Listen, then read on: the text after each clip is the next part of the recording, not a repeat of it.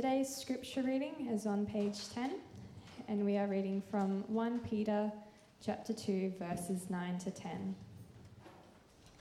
But you are a chosen people, a royal priesthood, a holy nation, God's special possession, that you may declare the praises of him who called you out of darkness into his wonderful light. Once you were not a people, but now you are the people of God. Once you had not received mercy, but now you have received mercy. This is the word of the Lord.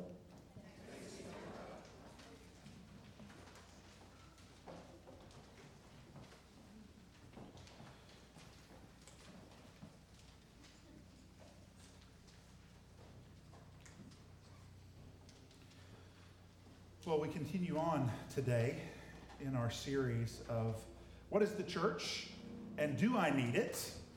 And when we are talking about this, we are looking at, okay, so how do we define church? Many of us define it within a building. Many of us define it as the people, or we define it as some act that we do together. That's the church. That's what the church does. But we want to go to Scripture and see what are the things that tell us what the church is. And not only that, why is it important for us, or is it important for us to have a church and be a part of a church and actually be the church? And then we've added a third element to that is what then does it look like particularly for us here at Fremantle Church, this gathering of people.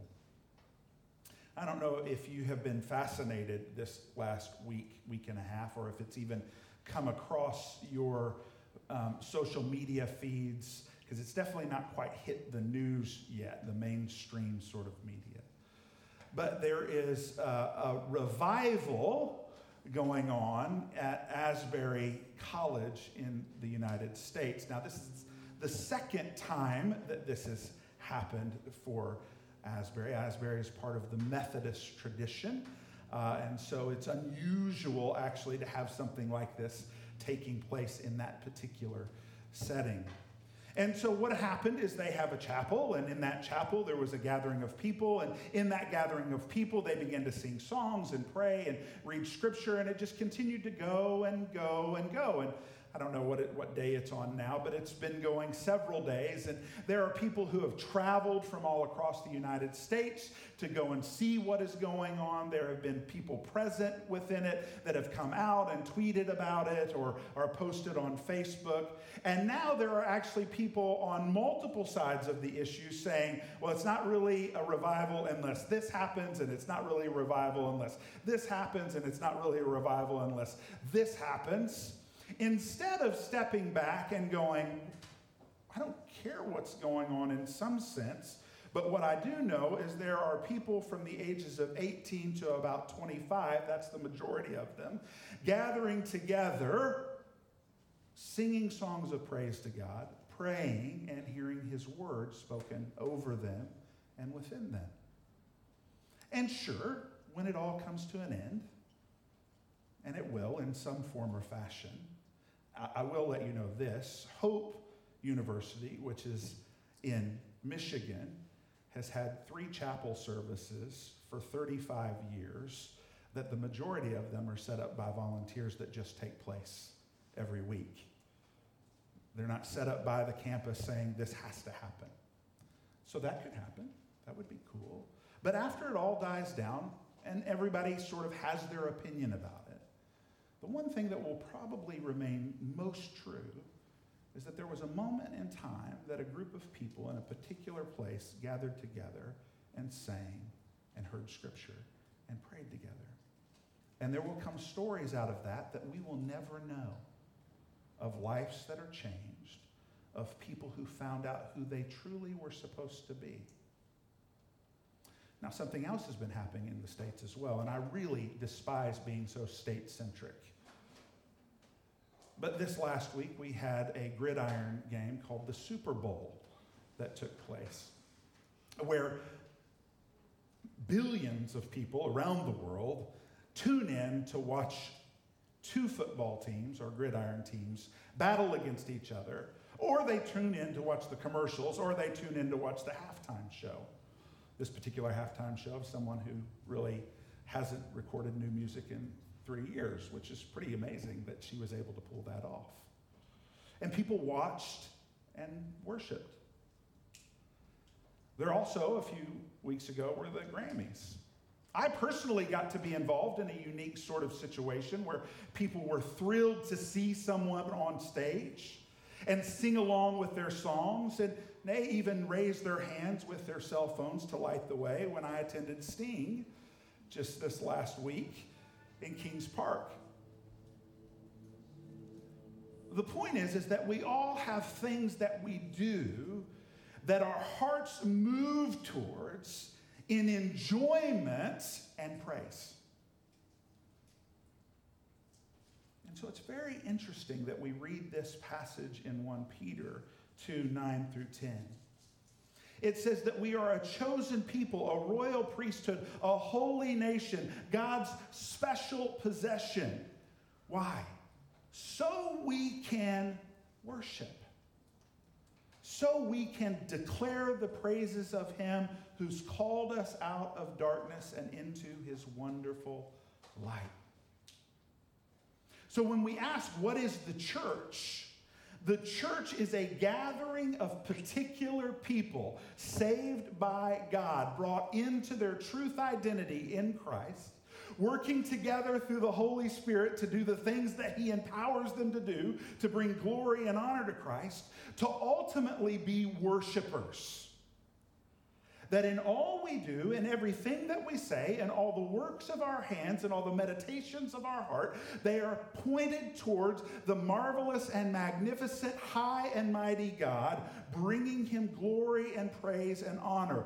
Not because he requires it, but because of his person. It is the only thing that can be done when we encounter him, is to worship him. And so the church should consist of those whose hearts, minds, and bodies, their wholeness, is pointed towards God, recognizing who he is. Now, it's interesting that Peter goes back and he grabs this idea of chosen people, royal priesthood, holy nation. See, he's calling back to the nation of Israel. He's calling back to Abraham. And in the Abrahamic covenant, when God calls Abraham to himself and says, I have chosen you, I want you, and you can see this in Genesis chapter 12 and Genesis chapter 15, he lets Abraham know that he is blessing him and calling him not just for himself, but so that the nation that will arise will be a blessing to all people. And in some sense, we have to go, well, what does that mean? Is he going to cause them to know how to live right? No, that's actually not what ends up happening. Does it mean that he's going to be a blessing to all people because he's going to protect the land? No, actually, because Abraham doesn't really protect the land that well. But what it does mean is what we see here following up, is that Abraham and his people are set aside to say, in the pantheon of gods that are out there that we can worship, in the many arrayed sort of things that can attract our hearts and take our minds, they all fail to compare to the high and mighty God who has chosen us. And so he is the one who has called us from darkness into light. And so worship is about having our own hearts aligned to the truth of who God is, in order for us to proclaim that to those that are around us. That's one of the critiques of the revival that's going on in Asbury right now, is that there doesn't seem to be a lot of proclamation to particular different groups of people, that it's only a gathering of a certain set of people. Well, that sounds like Israel a little bit to me. Because, see, the people that grew up in this Abrahamic covenant, the nation of Israel, is they became insular. And they decided that they themselves were the blessing of God. And that blessing was only for themselves. That if you're not doing it like Israel, then you're not doing it right. That if you're not chosen like Israel was chosen to be his people, then you're not actually being in God's presence. And so they stopped being a blessing to those that are around them, and they became insulated. And that answers us the question of why do we then need the church? Do I need it? If the church is a gathering of people whose hearts have been turned towards God in order to recognize how high and lifted up is, put him in his rightful place in our hearts, and then to share that with others, we need it because we are prone to put everything else in the place of God.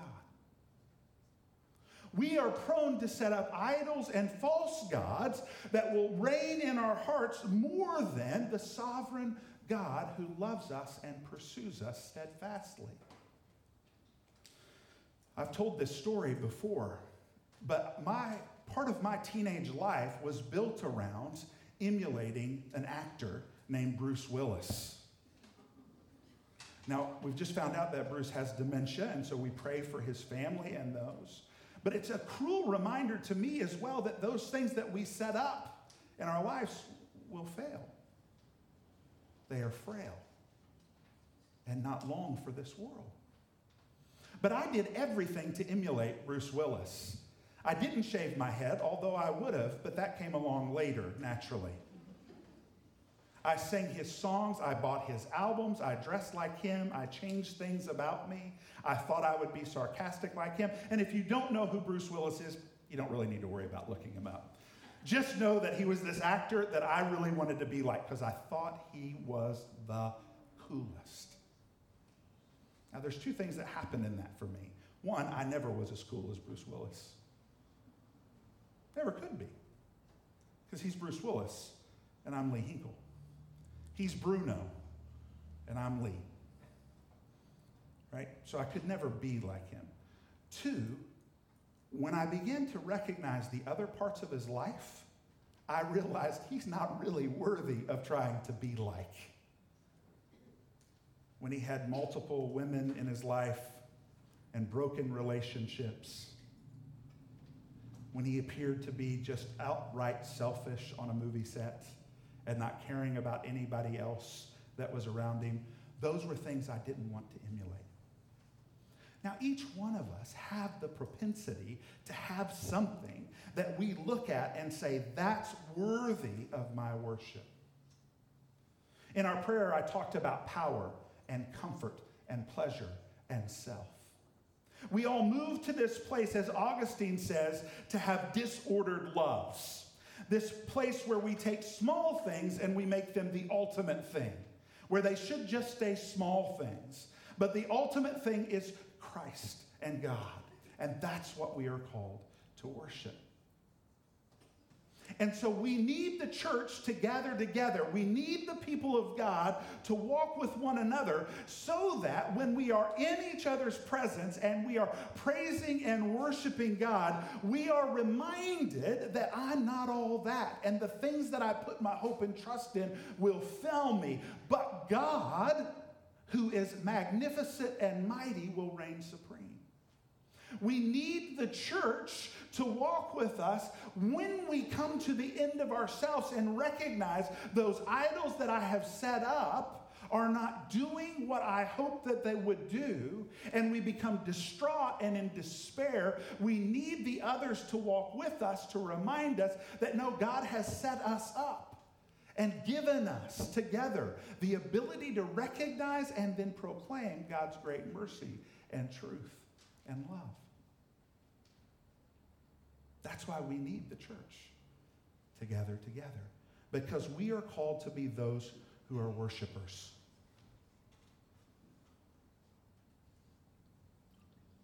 So what does that mean for us here? What does that mean for us at Fremantle Church? Some of you might not know this, but at Fremantle Church, we try to operate on a set of postures.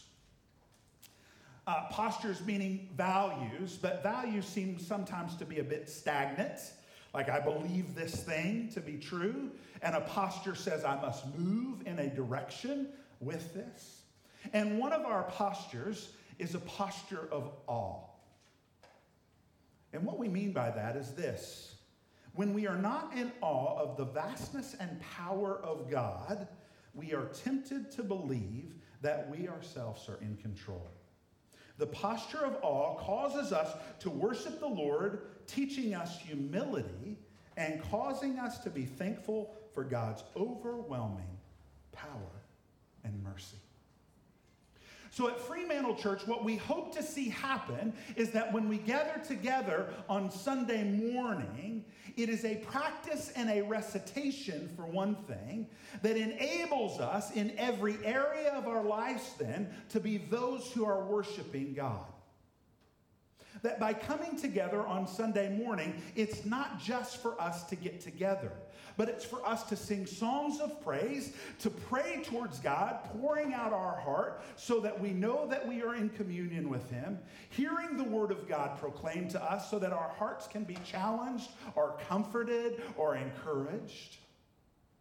Taking His supper so that we receive over and over again each Sunday the grace that He provides for us, and then proclaiming the truth of that in the world, enabling us then in every aspect of our lives to walk as those who are worshipers. So on Sunday morning, we're coming together, and in those acts, we're putting into practice the act of being a worshiper. One that recognizes that God is the ultimate, the high and lifted up, and the ultimate love of our lives, and we should give Him all praise and glory and honor. The Westminster Confession of Faith, Shorter Catechism, question number 1 says, what is the true meaning of man? It is to glorify God and to enjoy Him forever.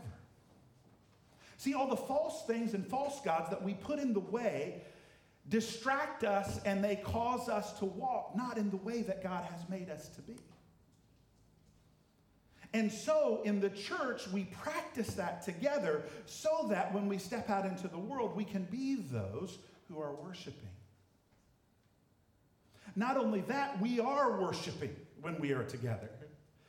It's not just a rehearsal when we come together saying, let's get this right so we can do it right out in the world. It's that in all its brokenness and frailty, in all of the things that go wrong on Sunday morning, believe it or not, things go wrong on Sunday morning. That even in that place, we are seeing God high and lifted up and giving Him glory and honor. And more than that in this place, as we are worshiping God, the one who is high and lifted up, at this moment, it doesn't matter where you're at in that relationship with Him. That He longs for you to be present in this place so that whether you 100% with all of your heart, mind, soul, and strength want to say, yes, God is my ultimate love, or you have walked this path and you're like, I'm about 23% sure that God is my ultimate love. It's all right. In fact, it is right for you to be here so that you can be reminded and taught that He is worthy of praise and move you to be the worshiper that God has made you to be. That's why we always say this is a place you can belong before you believe. You can come into the presence of God because the presence of God is everywhere. But on a Sunday morning, specifically at 10:15, it's not some special revelation of God's presence that happens. It's just that we've opened our eyes a little wider to see that He is present. And so that's the second thing. It's not just a rehearsal. We're actually doing this at Fremantle Church. But let me read Colossians 3:17 as well. Paul here to the church in Colossia says, and whatever you do in word and deed, do everything in the name of the Lord Jesus, giving thanks to God the Father through Him. By walking in the practice and the proclamation of worship together on Sunday, it means that as we go out from here on every other moment of every other day of the week, we recognize that our whole lives, all of our being, everything we do can and should be aligned with that worship of God being the ultimate love. So that means when you're making dinner, God is the ultimate love. And you're making dinner not just for those who are going to eat it, or not selfishly just for yourself, but you're making it because God is the ultimate love. And he's given me these good things to make, or whatever I do have to make. He, in fact, has given me those as well. That when I'm in my job and I'm doing the tasks that are laid out at hand, that I do those as of to God, because he's the one who's provided that for me. And in response of gratitude, I say.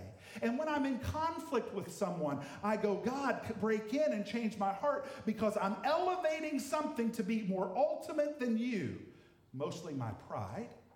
And it's causing me to have a dysfunctional relationship. So help me be your worshiper so that I can realign my loves. And not me, your Holy Spirit. So that I can be a worshiper and love this person. God, I'm having a hard time forgiving this person. And let me just say, forgiveness does not mean you continue in relationship with somebody that's hurt you. I just want to make that very clear. Forgiveness means saying, I'm giving you to God.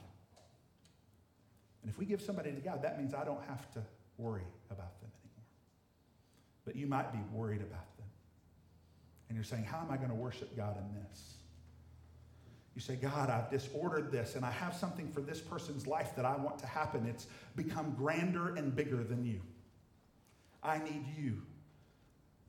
Because only you can do it, God, to elevate yourself. Show me who you are. Be majestic and mighty so that I can give them to you and rest in knowing that you have it, that I don't. That we have causes that we walk in, things that we deeply believe. To be a worshiper in that place is to know that they are never supposed to usurp the throne of God.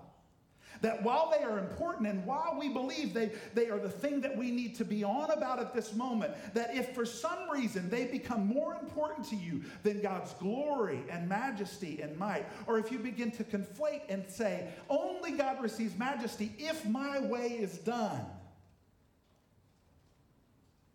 come back to the church so that we can say to you, no, lift up God and God alone, not God and your cause.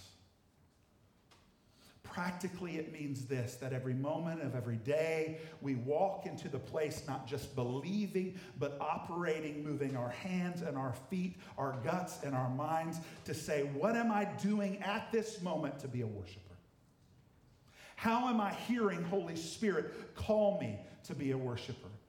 Is what I'm doing at this moment going to bring glory and honor? And is it going to cause me to enjoy my relationship with God?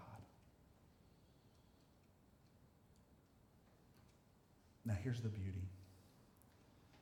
This God that we worship, this mighty one, this one who is due all worship, he doesn't leave us to the place to believe that we can muster it up all on ourselves. Because the one who is due all worship became the one who was jeered and reviled on the cross. He took it so that we could be those that worship him. Let me pray for us. Father, whatever is not from you, let it burn up and go away. But if it is from you, let it dig deep into our hearts so that we can proclaim good fruit and your praise. Thank you for making us worshipers. Let us worship you in spirit and in truth. It's in your name, Jesus, we pray. Amen.